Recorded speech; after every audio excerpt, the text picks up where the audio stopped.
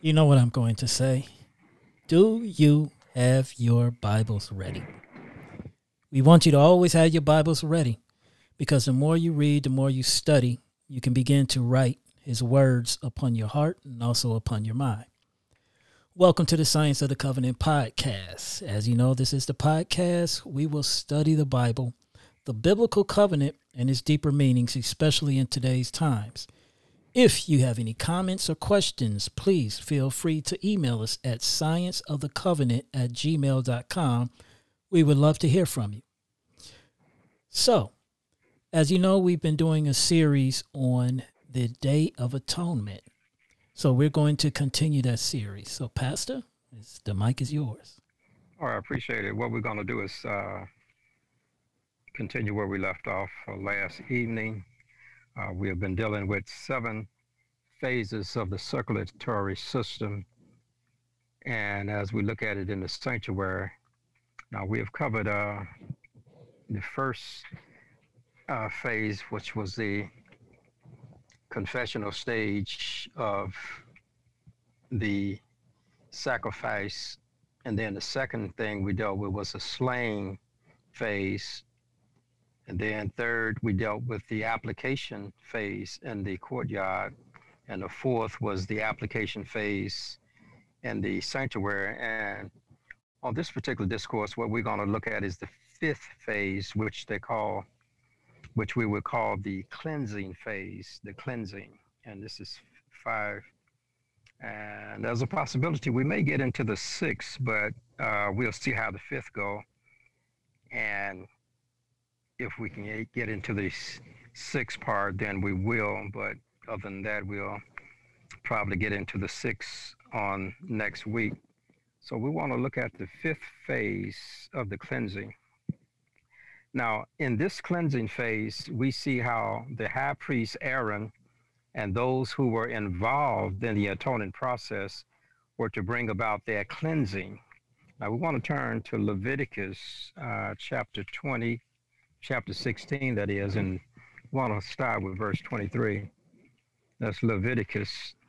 And in the book of Leviticus, which they call the book of the priests, and we want to look at verse 23.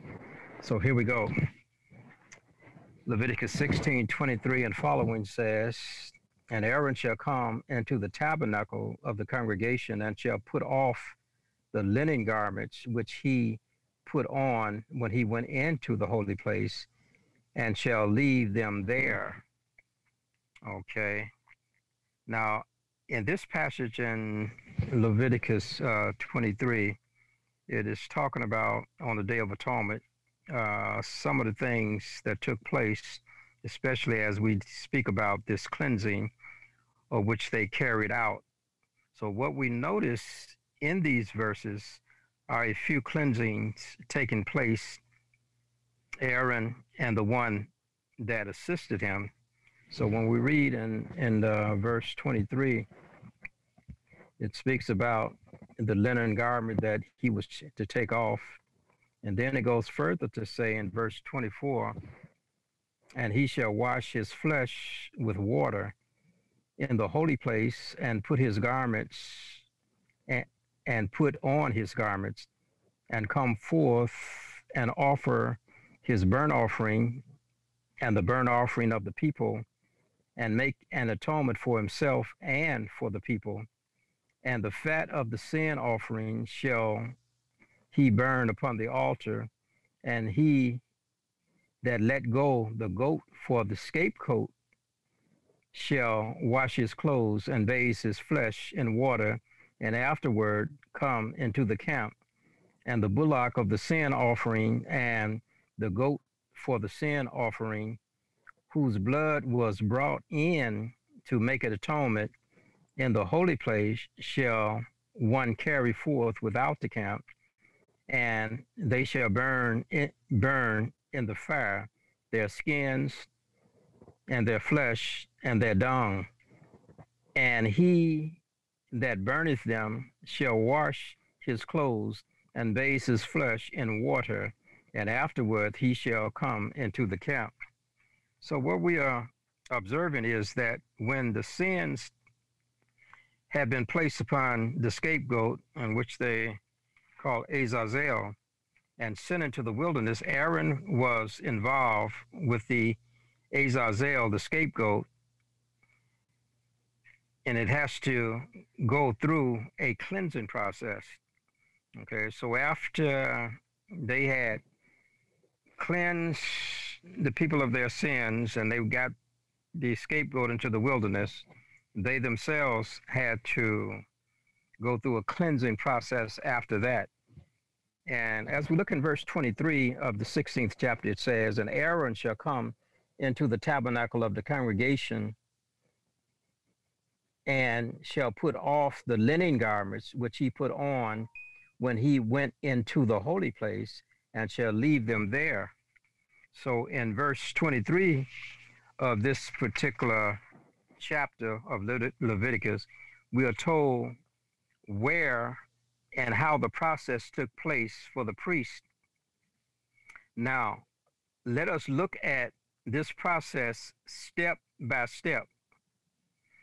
After the sending away of the scapegoat by a fit man. Now, we notice that in verses 21 and 22, it says, "And the goat shall bear upon him all their iniquities unto a land not inhabited, and he shall let go the goat in the wilderness." So when we look at that, letting go of the goat in the wilderness, Aaron didn't do that, but he had a man that assisted him.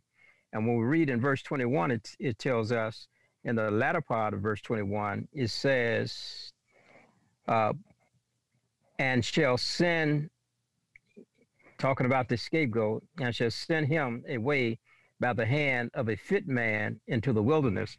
So this goat was sent by a man.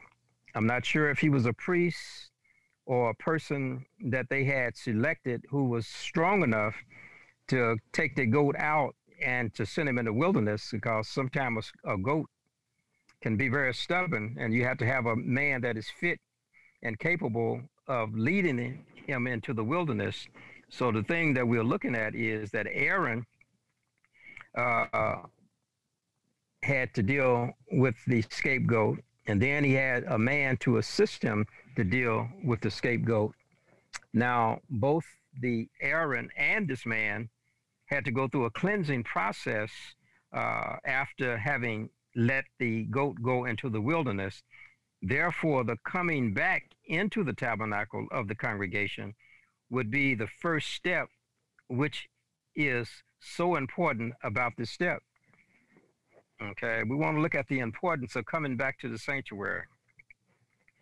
So we are told that they were to send the goat into the wilderness, and verse 23 says, "And Aaron shall come into the tabernacle of the congregation." Okay, so here we see the Bible is specifically pointing out that Aaron was to come back into the tabernacle of the congregation. So we want to look at what it means by the tabernacle of the congregation.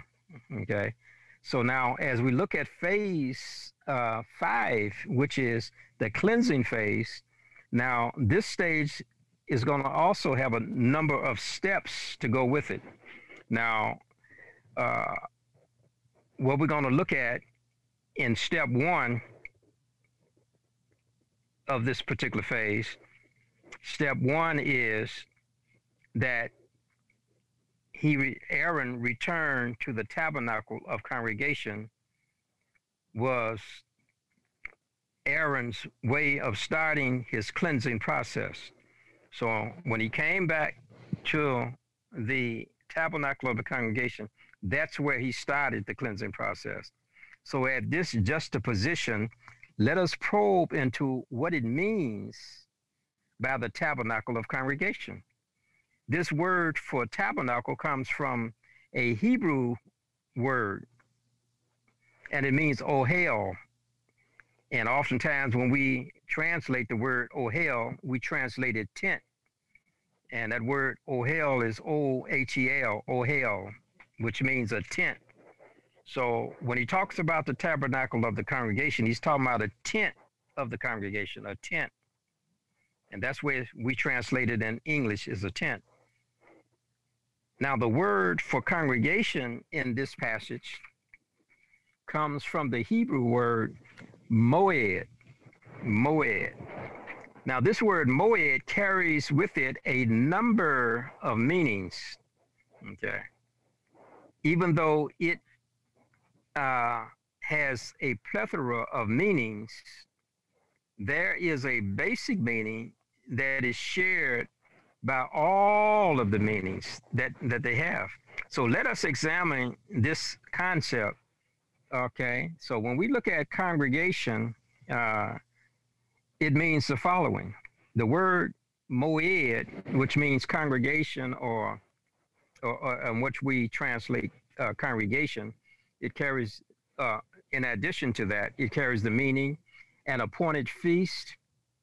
It carries the meaning of an appointed season, an appointed sign, and it carries the meaning of an appointed time. So what we see in this word congregation is an appointed feast, an appointed season, appointed sign, an appointed time, and also is dealing with a congregation, which basically are the people. Okay, so we're dealing with an appointed people as well. So what we notice in all of these meanings is that the basic meaning they all share is an appointed. In other words, it shares the appointment, okay, or the appointed. Each one of the feast, the season, the time, the sign, and the person, they all share the word appointed or appointment, okay?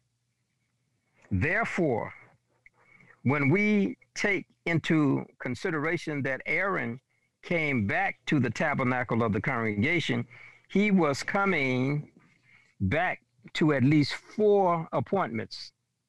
Let us see how these appointments align themselves with the cleansing that Aaron, the high priest, is about to undergo.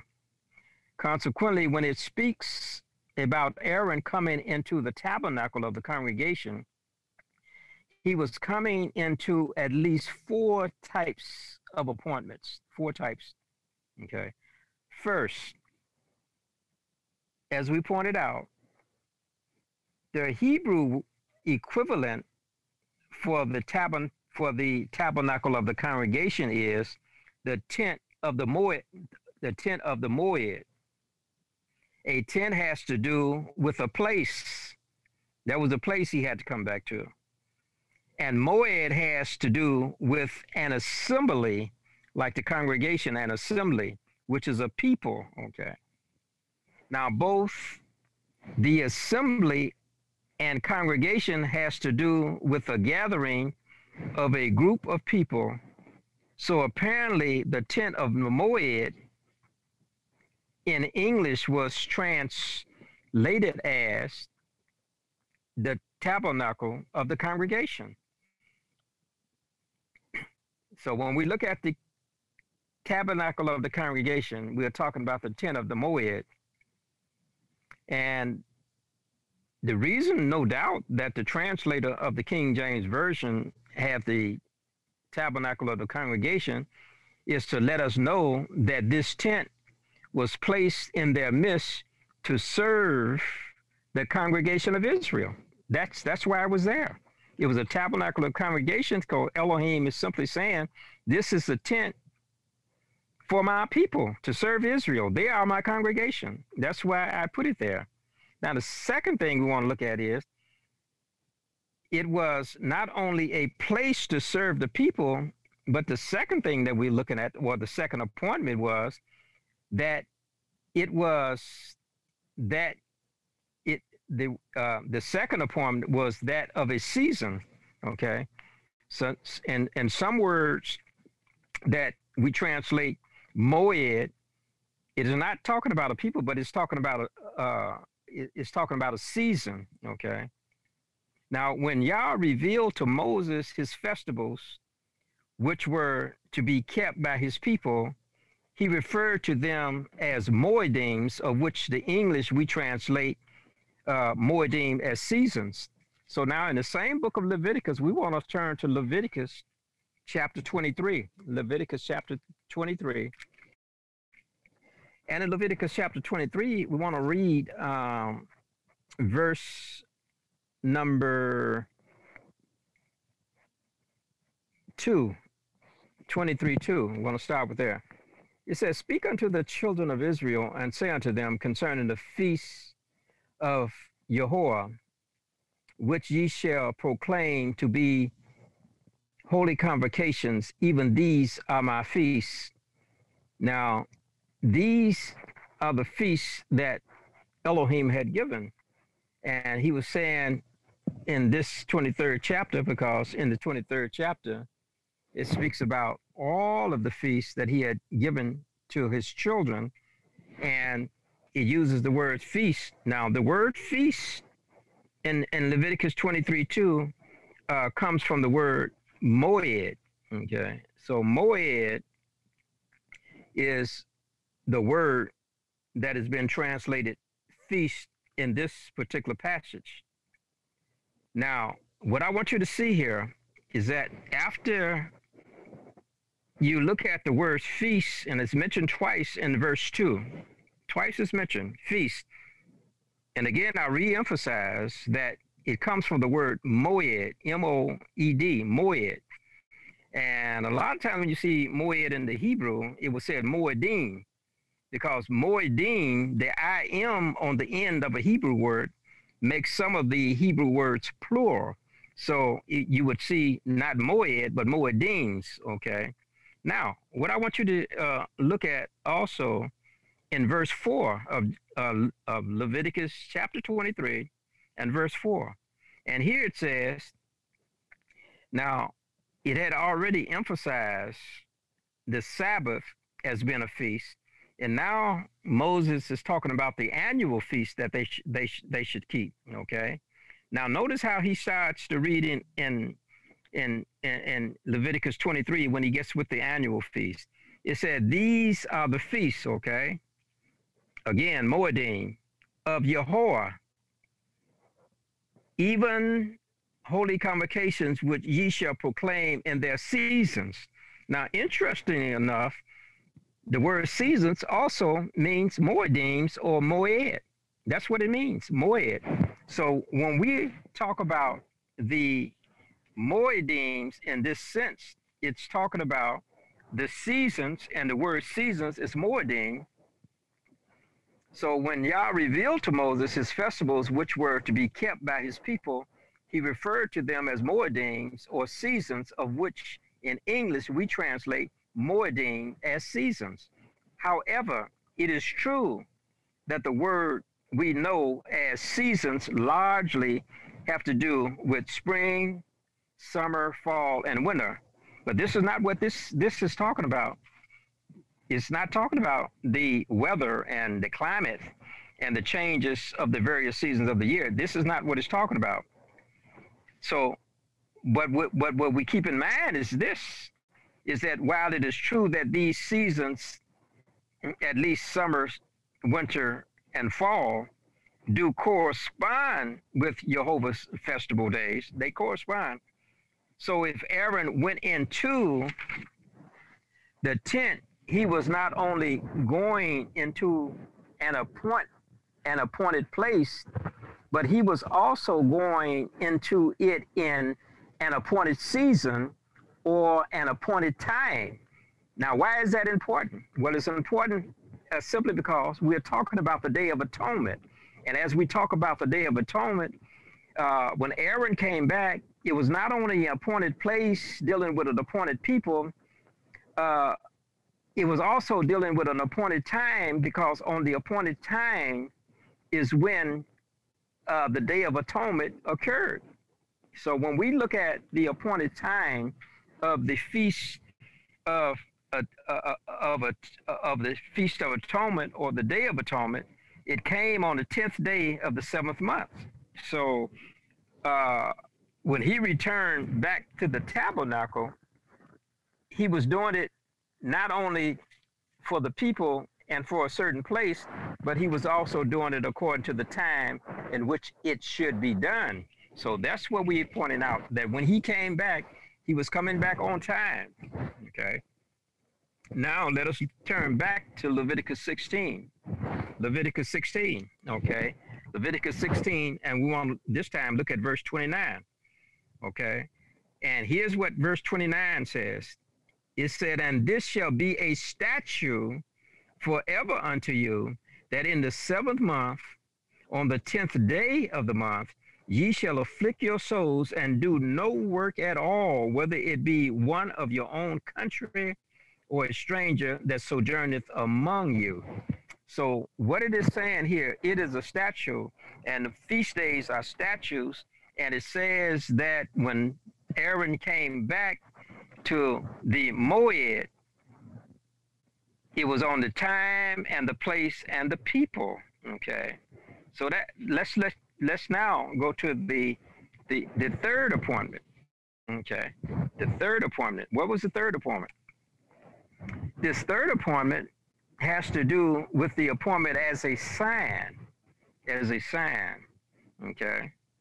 Now we know that when you study the festivals, in order to know when the festivals are, we can look at the heavens, because the heavens tell us when we should keep the festivals. And when we look at the moon is the beginning of each month. When we see the sliver moon, and when we see that just thin crescent is very thin, that starts the month. And so on the 7th month, when they had that crescent moon, they know that 10 days later in the 7th month, they would have the Day of Atonement, okay? But what we're going to look at is the fact that not only were they looking at the people and the place and the time in which they should keep it, but we'll find that the Day of Atonement is also a sign. Okay, I want you to turn with me in the book of Genesis, And we want to look at chapter 1, Leviticus chapter 1, and we want to concentrate on verse 14. And here in Leviticus chapter, in Genesis chapter 1 and verse 14 says, it said, and Elohim said, let there be lights in the firmament of the heaven to divide the day from the night, and let them be for signs and for seasons and for days and for years. So when we look at this verse, when Elohim put the celestial bodies in the heavens, the sun and the moon and the stars, he said their purpose was, number one, he says they are to give light, okay? They are to give light in the firmament of heaven, okay? They to give light in the firmament of heaven, to divide the day from the night. So when we have the night divided from day and night, it is because of the celestial bodies that he has given us. And then it goes on to say, and let them be for signs. So when we look at the celestial bodies, they are to give us signs as well.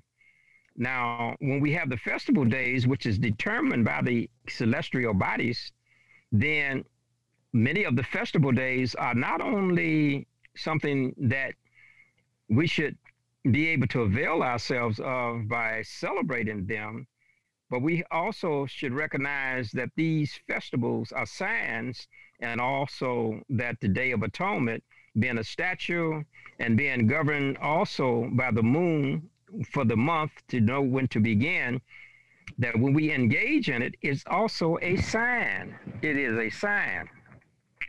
So this third appointment has to do with a sign.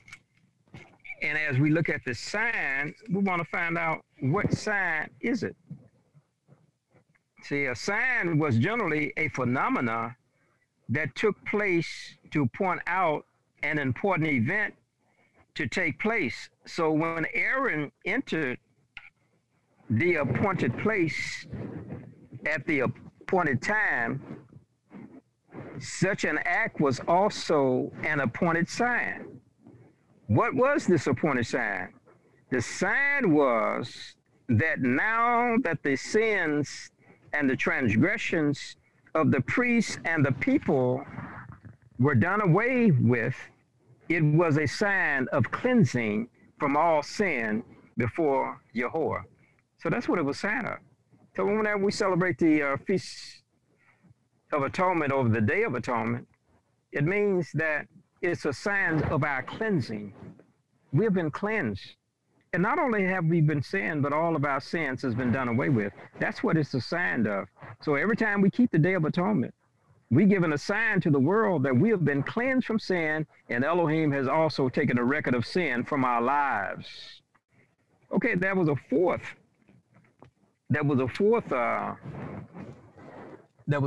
step. And let's look at the fourth step when we look at Moedim, the fourth step of the Moedim. This word Moed could also be translated solemn. Solemn. Now, something that is solemn is something that generally that stands out. And the Day of Atonement was one of the solemn days of which the ancient Israel were to affirm their sin-free life with Yahweh by having their sins atoned for and their lives cleansed from sin. So when we look at the Moedim or the Moed of the Day of Atonement, it is telling us that in this particular feast of the Moed, that it affirms the fact that our sins has been cleansed. It affirms it. Okay. So here we have Aaron performing a cleansing act. Okay. And it says in performing the cleansing act, he comes back to the sanctuary. And we are finding out that when he comes back to the sanctuary in an appointed place, which is the tent, and the part of the tent that he was in is the holy place. That's the Moed. He comes back to the holy place on an appointed season, and the appointed season was the Feast of the Day of Atonement. And he comes with an appointed cleansing, which is the sign of reconciliation, for an appointed affirmation, which was an atonement that they were free from sin. So when we see that he came to the tabernacle of the congregation, it has within it, it has the place, it has the season, it has the cleansing, and it has the affirmation. So it was very important that he came back. He came back to that place because he had an appointment there in time on the Day of Atonement. And this, what Aaron was doing was to take place on the Day of Atonement for one day. And there was no other day in the year that he did this particular process and went through these particular steps. Okay, so when we looked at step one, it had 4 appointments. Now, what we want to do is go to Leviticus again to Leviticus 16:23. Okay, and now in Leviticus 23, it says this. It says, and Aaron shall come into the tabernacle of the congregation. Okay, that was step one. He came back into the tabernacle of the congregation. Now let us look at the second step. What was the second step? Okay, the second step is found when it says, and he shall put off the linen garments which he put on when he went into the holy place. Okay, so now we're looking at the second step. Once having come back to the tabernacle of the congregation, Aaron changed his clothing. And it says he put off the linen garments which he put on when he went into the holy place, and shall leave them there. So we notice that in verse 4, let us look at verse 4, because the Bible says that he took off the linen garments that he had on. But let us look at Leviticus 16:4 and what he did on the Day of Atonement. Leviticus 16 and verse 4. Now here's what verse 4 says.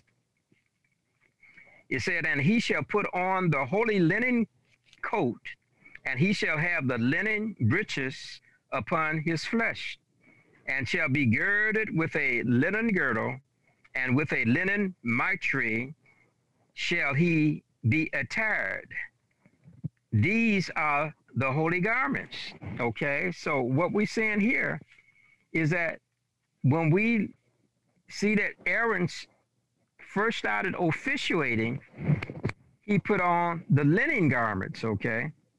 And we are told that the linen garments that he put on was a linen coat, the linen breeches, and the linen girdle, and a linen mitre that went upon his head. These are the holy garments that he put on. So when we look in verse number 23, that he took them off, those were the garments that he took off. That's what he took off. So in step 2, we're dealing with him taking off these garments. He put them on, he did his work, and when he did his work, then he took them off. What we see here is that the garments Aaron put on after performing the atonement, he took them off. Thus, the high priest changed his clothing because of coming in contact with sinful sacrifices. So that goat, Azazel, was a sinful goat. And because he came in contact with it as a high priest, he didn't get, I wouldn't say that he got really soiled by it, but it must be a slight soiling that he did get by handling the goat. By coming in contact with the goat, some of the contamination that the goat had got on Aaron. And even though it was just perhaps a slight bit, but it lets us know that no matter how small or how big sin is, it had to be done away with.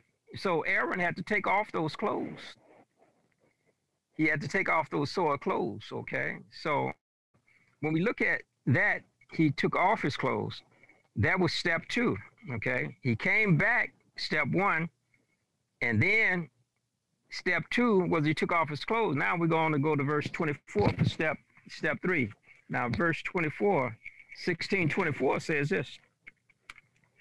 It said, and he shall wash his flesh with water in the holy place. Okay. He shall wash his clothes. He shall wash his flesh in water in the holy place. Now, you know, that's where he left his garments, them soiled garments he left in the holy place. Now, he was instructed through Moses, who was instructed by Elohim, to tell Aaron that when he came back, he was to take off the old garments, put them in the holy place, and then he was to wash his flesh. Okay, that was the third step in verse 24. Now, after taking off his soiled clothes, he washed his flesh in water in the holy place. What we also notice is that there are 2 washings, the first washing and the second washing, okay? Now, when we look at when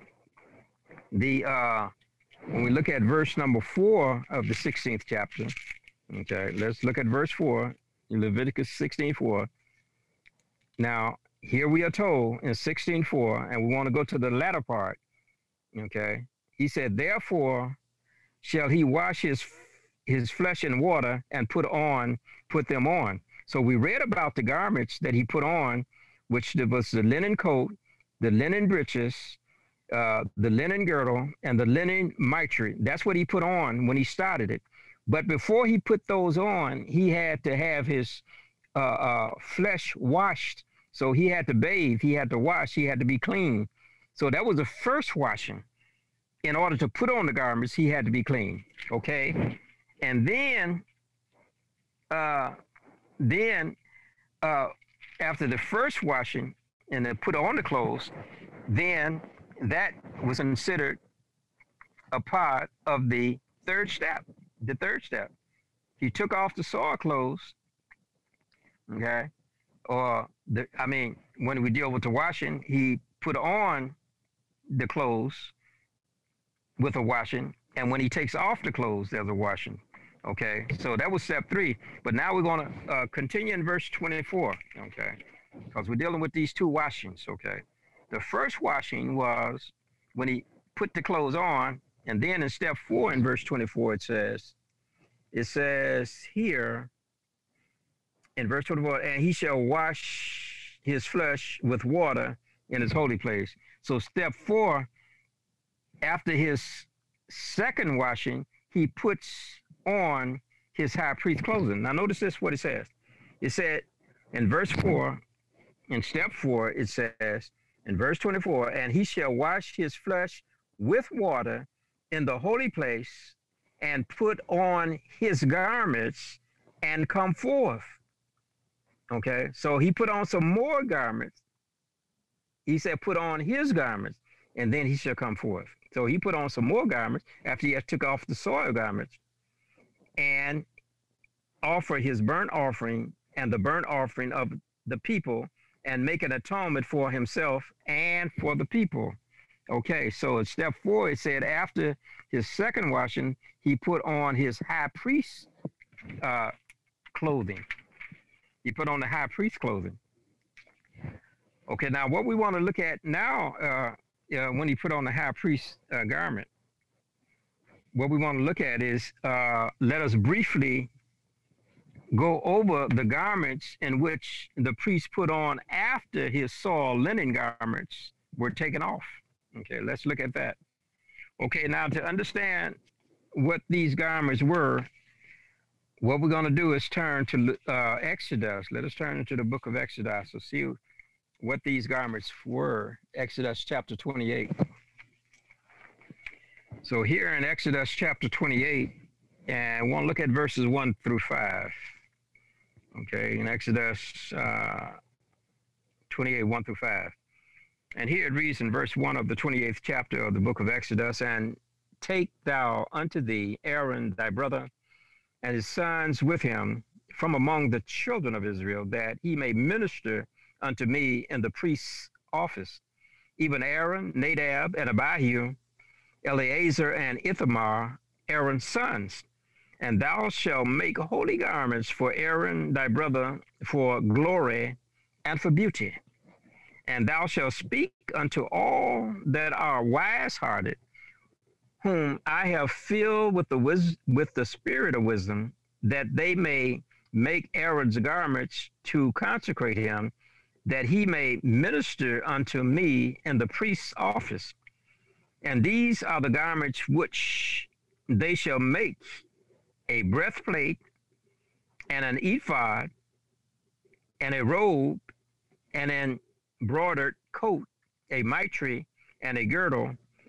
And they shall make holy garments for Aaron thy brother and his sons, that he may minister unto me in the priest's office.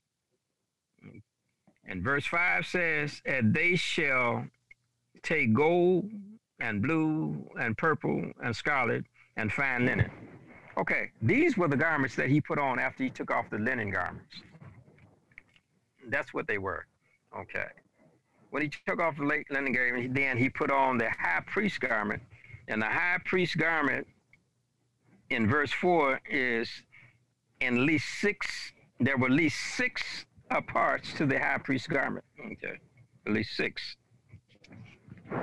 All right, now when we look at those six parts of the garment, okay, they were the breastplate, the ephod, the robe, the broidered coat, a mitre, and a girdle. Those were the six parts. You see, when you look at the other garments that he took off, all you had with the mitre, and you had without you had the girdle, and you had the robe, and the breeches. That was basically it. But when we look at the high priest's garment, then it was a slight bit different in the sense that it was more pieces, and not only was it more pieces, but it had some different significance. Okay, some different significance. Okay, now here's what we want to look at. This is what I want to look at now. This is what happened on the Day of Atonement, because the Day of Atonement was considered a day of cleansing, and they call it Yom Kippur. And Yom Kippur means a day of covering. Okay, Yom means day, and Kippur means cover. So when they had a Day of Atonement, they had a day of covering, and that only happens once a year. And not only was it called a day of cleansing, but it was also called a day of atonement, in which their sins was atoned for. But moreover, it is also called a day of judgment, okay? Because Elohim was looking to judge the people and see if their sins were forgiven and if they had confessed them. So it was a type of judgment, okay? So when we read in Exodus, chapter 28, and we want to look at verse number 29, Exodus 28:29. Here's what it says in the 29th verse of the 28th chapter. It said, "And Aaron shall bear the names of the children of Israel in the breastplate of judgment upon his heart when he goeth in unto the holy place for a memorial before Jehovah continually." Okay, so they called it the breastplate of judgment. Okay, and remember, it was only one day a year that he went in to the most holy place, and it was like a judgment. And when he went in, he had to have the breastplate of judgment. You see, the breastplate of judgment matches the day of a judgment, which was the Day of Atonement. So not only do we see that the place, the time, the people, and the day, and what he did was in accord with the Moedim, but we find also that even his dress was according to the Day of Atonement. He had a Day of Atonement dress. You see, all of the rest of the days, they just wore the linen suit, the breeches, and the robe, and the mitre.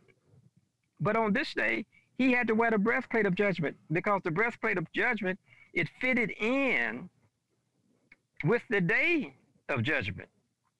And so when we look at that, it all had a similarity in being congruent with what he was doing. So when Aaron came back, he went into the place, which was the tent, the Moedim, and he had a Moedim season, which was the Day of Atonement. He had a Moedim cleansing, which was the reconciliation. He had a Moedim affirmation that they were clean and they were free from sin. And now we're saying he had a Moedim dress. He had a Moedim dress. Now, what we want to point out at this juxtaposition is that there were two places on the high priest's garments on the Day of Atonement whereby the children of Israel's names were carried by the high priest. Okay, we want to look at these two places that their names were carried. Okay, so when we look at Exodus chapter 28, and we start with verse number 9, Exodus 28:9, we want to look at two places in which the names of the children of Israel was carried by the high priest on the Day of Judgment. Now here it says in verse number 9 of chapter 28 of Exodus, it said, "And thou shalt take 2 onyx stones and grave on them the names of the children of Israel." It says 6 of their names on one stone, and the other 6 names of the rest on the other stone, according to their birth. Okay. Now this may have been the origin of what we call birthstones. People talk about, I got a birthstone. Now this may have been the origin of that. I don't know, but it sounds like it comes from this. So in other words, when Jacob had 12 sons, they were to put these 12 sons, which develop into the nation of Israel, they were to take 6 of his sons on one stone and 6 on the other stone, and they were to be according to their birth. Now, we know that Reuben was the first son, okay? So no doubt he would go on one stone with the other children that came, and the last 6 that were born would go on the other stones. And it goes on further to say in verse 11 of the 28th chapter of Exodus, "With the work of an engraver in stone, Like the engravings of a signet, shalt thou engrave the two stones with the names of the children of Israel, and thou shalt make them to in be set in ouches of gold, and thou shalt put the two stones upon the shoulders of the ephod of the stones of a memorial unto the children of Israel. And Aaron shall bear their names before Yahweh upon his two shoulders for a memorial. So the first place that they carried the names of the children of Israel is on the shoulders of the high priest, and one shoulder had a stone of 6 names of the children of Israel, and the other shoulder had the names of the 6 nations of Israel. So that's where they were carried. Now, let us find the other place.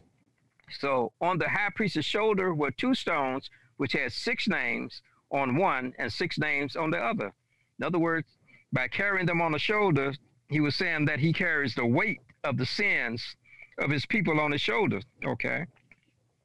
Now let's see the other place, which we've already talked about briefly. Now, here in Exodus 28:15 says, and thou shalt make the breastplate of judgment with cunning work after the work of the ephod. Thou shalt make it of gold, of blue, of purple, and of scarlet, and of fine twined linen shalt thou make it. So that's how they had to make the breastplate. Okay, it had gold, and it had the materials or the cloth of blue, of purple, of scarlet, and fine twined linen. So those 4 colors and those 4 type of materials were to be a part of the breastplate because it's the breastplate of judgment. Okay. Now, when we read in the same 28th chapter of Exodus, and we want to look at verse 17, it says, and thou shalt set in it settings of stones, even 4 rows of stones. Okay. So in other words, when they had the breastplate, they were to put 12 stones on that breastplate. And when they did it, it was saying here in verse 17, it was going to be 4 rows. Okay. So if you had 4 rows, that meant that each row, if you had 12, would be 3 apiece. Each row had three, because it said 4 rows. And so 4 go into 12 3 times. Okay. So each row consisted of 3 stones. And it talks about the stones that were to be in these rows. So let's kind of look at those stones. It says here in verse 17, he says, the first row shall be a sardius, a topaz, and a carbuncle. Okay, this was the first row. And the second row shall be an emerald, a sapphire, and a diamond. And the third row, a ligure, and an agate, and an amethyst. And the fourth row, a beryl, and an onyx, and a jasper. And it says, they shall be set in gold in their enclothings. Okay. Now notice what verse 21 says. Verse 21 says of Exodus 28, and the stones shall be with the names of the children of Israel, 12 according to their names, like the engravings of a signet, every one with his name shall they be according to the 12 tribes. So what he's saying here is I not only carry you on my shoulders, and I shoulder the responsibility, but I carry you on the breastplate. In other words, I carry you on my heart, because the breastplate was over the heart of the priest. And when you notice that the breastplate is over the heart is the closest place to Elohim's affection, his heart. And so he wanted to put his children, after they had been redeemed, he wanted to put them very close to him. He wanted to put them close to his heart, which was the breastplate. And so the names in the day of judgment, when he came in, he had the names on his shoulders and he had the names on his heart. Okay, so we'll draw this to a conclusion. The 5th step of the cleansing there might be some observations or some insights that you may have picked up as we gave that discourse. So we'll conclude the fifth phase of the cleansing and be able to get a little dialogue on that. Okay, so one of the kind of the questions I have was with the scapegoat being led into the wilderness. Is it a particular reason why Aaron did not let it go, and it was another man to let it go into the wilderness? Did Yahuwah not want him to be the one to let the goat go? Well, let me answer you in two ways.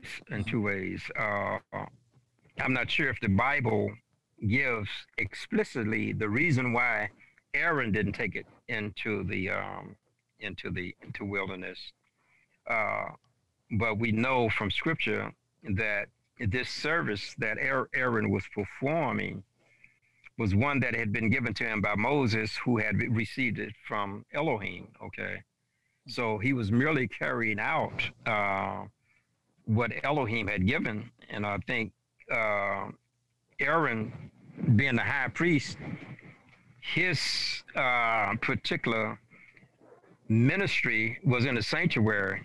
Okay, so as it was in the sanctuary, then this meant that was his jurisdiction, and then he got somebody else to kick it out into the wilderness. Okay, now I'm gonna ask you that way, and then I'm gonna come another way. Okay, so that's because of the instruction that had been given. Okay, but now a lot of things, if you read in Scripture, a lot of things the Scriptures may not come out and say. Okay, it may not come out to say it, but you can read what is going on by the actions which are taking place. Okay, by the actions which are taking place. Now, when we look at and when we get to the last part of the what we call the sacrificial system, okay, this is what we're dealing with. When we deal with the last part of the sacrificial system on this, the question that you asked may be a lot more answered at that particular point than here. But let me just put this out, since the questions is on the floor, is that when Aaron officiated in the sanctuary, it was his responsibility in the court as well as in the holy and the most holy place to officiate. So if that is the case, this would mean that there's an obligation to someone else, that when you go outside of the sanctuary, because the fit man who had taken the goat out, he took him out into the wilderness. And then when he came back, the man that came back, who was a fit man, he had to wash his clothes just like Aaron. He had to wash and change his clothes. So this would lead me to believe, just by the actions, is that the high priest only goes so far. And once he goes that far, okay, it's telling me and it's telling you that there's a responsibility that we may have in taking sin out of the camp. Okay. In other words, Aaron got it to the scapegoat, but it's up to us to take it out of the camp. So the fit man took over where Aaron stopped, was to take it all the way out of the camp into a wilderness. Okay, so it didn't say that, but we know by the behavior that a fit man, it didn't describe the fit man as a priest. It didn't describe him as an ordinary person. It just said a fit man. And so I would draw the conclusion a fit man could have been a priest. He could have been an ordinary priest, because Aaron had two sons. Well, he had four sons. Two of them were struck dead because they offered strange fire. But it could have been one of them. I don't know. It could have been. But they were officiating only the high priest officiated in the tabernacle itself. And it may have been a common person that came in, and he took it out, and he took it out of the camp. But like I said, once we get into the last portion, I think we'll be able to define it a lot more clear. Okay. And it's interesting, too, in regards to the word Moed, because as I look it up, as it's broken down in Strong's Concordance, like you said, means congregation, feast, times. Yeah, interesting word. A place in assembly. And it's interesting how that one word connects all of those things together. Yeah, it's amazing. It's amazing. And when I looked at that, I said, this is quite profound. And he put it in, and even the other observation I was making, that when he had the breastplate of judgment, all of that stuff fitted in together. Yeah. Yes. It had multiple meanings. And that's where a Hebrew word is. Hebrew, if you go into some of the nuances and the meanings of many of the Hebrew words, they have a depth of meaning. This is why sometimes English cannot bring out that which the Hebrew has in it. A lot of the words that Elohim has, they are pregnant with meaning, and if we can give birth to the meanings that is capsulized or encapsulated in these Hebrew words, it would bring a whole new meaning out of many of the concepts that we are dealing with. Wow.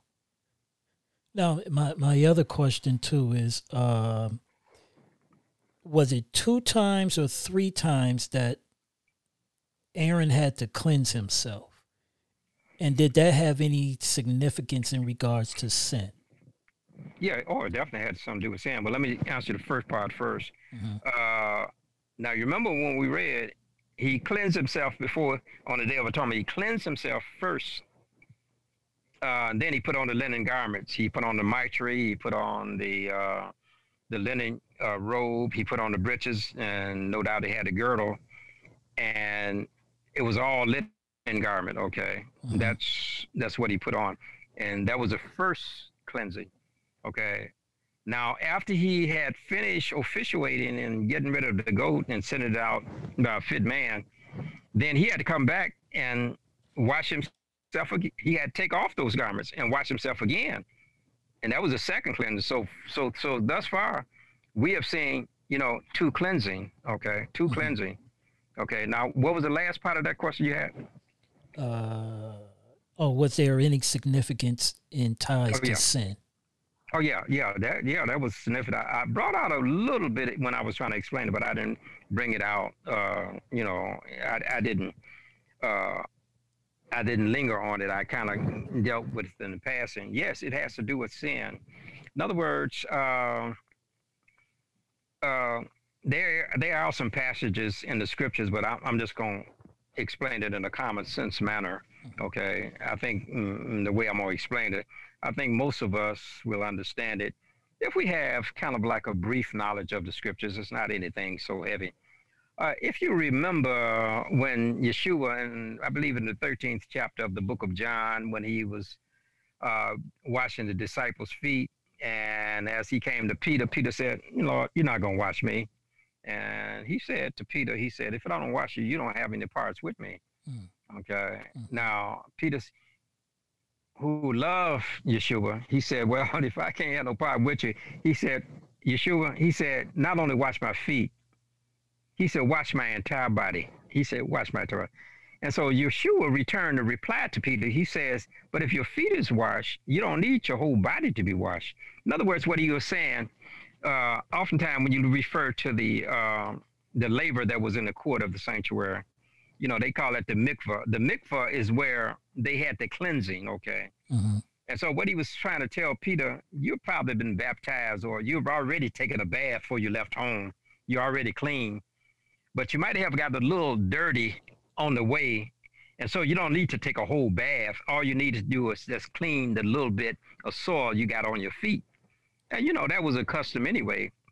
Even during the time of Abraham, when a stranger come, you give them water and you wash their feet. That was a custom.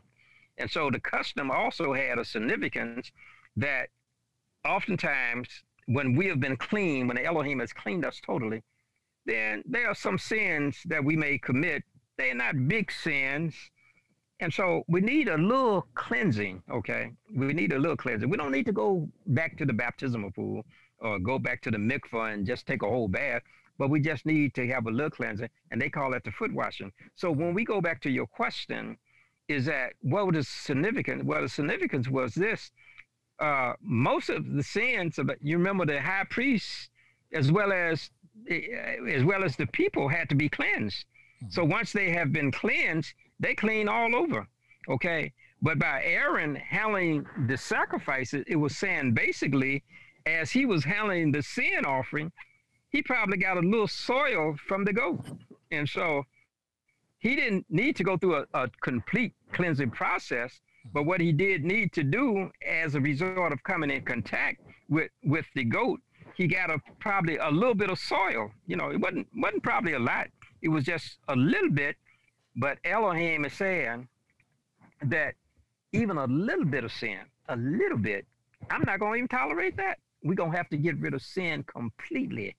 This is why a lot of people, they wonder that why did he allow Adam and Eve to have the penalty of death when they sinned? Because all they did was eat a little piece of fruit. But Elohim said, I do not tolerate sin in the least, not one iota, not one bit. I don't want any sin. I want it to be completely clean. So when we look at it, even though Aaron had not sinned in a grave or what we might say in a big way, even the little taint of sin that he had, Elohim didn't want him to have it. So the cleansing process was to get rid of every bit of sin. That's what Elohim died for, to get rid of all of the sin, not just some of it, all of it. Now, my next thing I noticed too has to do with the engraving of stone of the names of the children of Israel.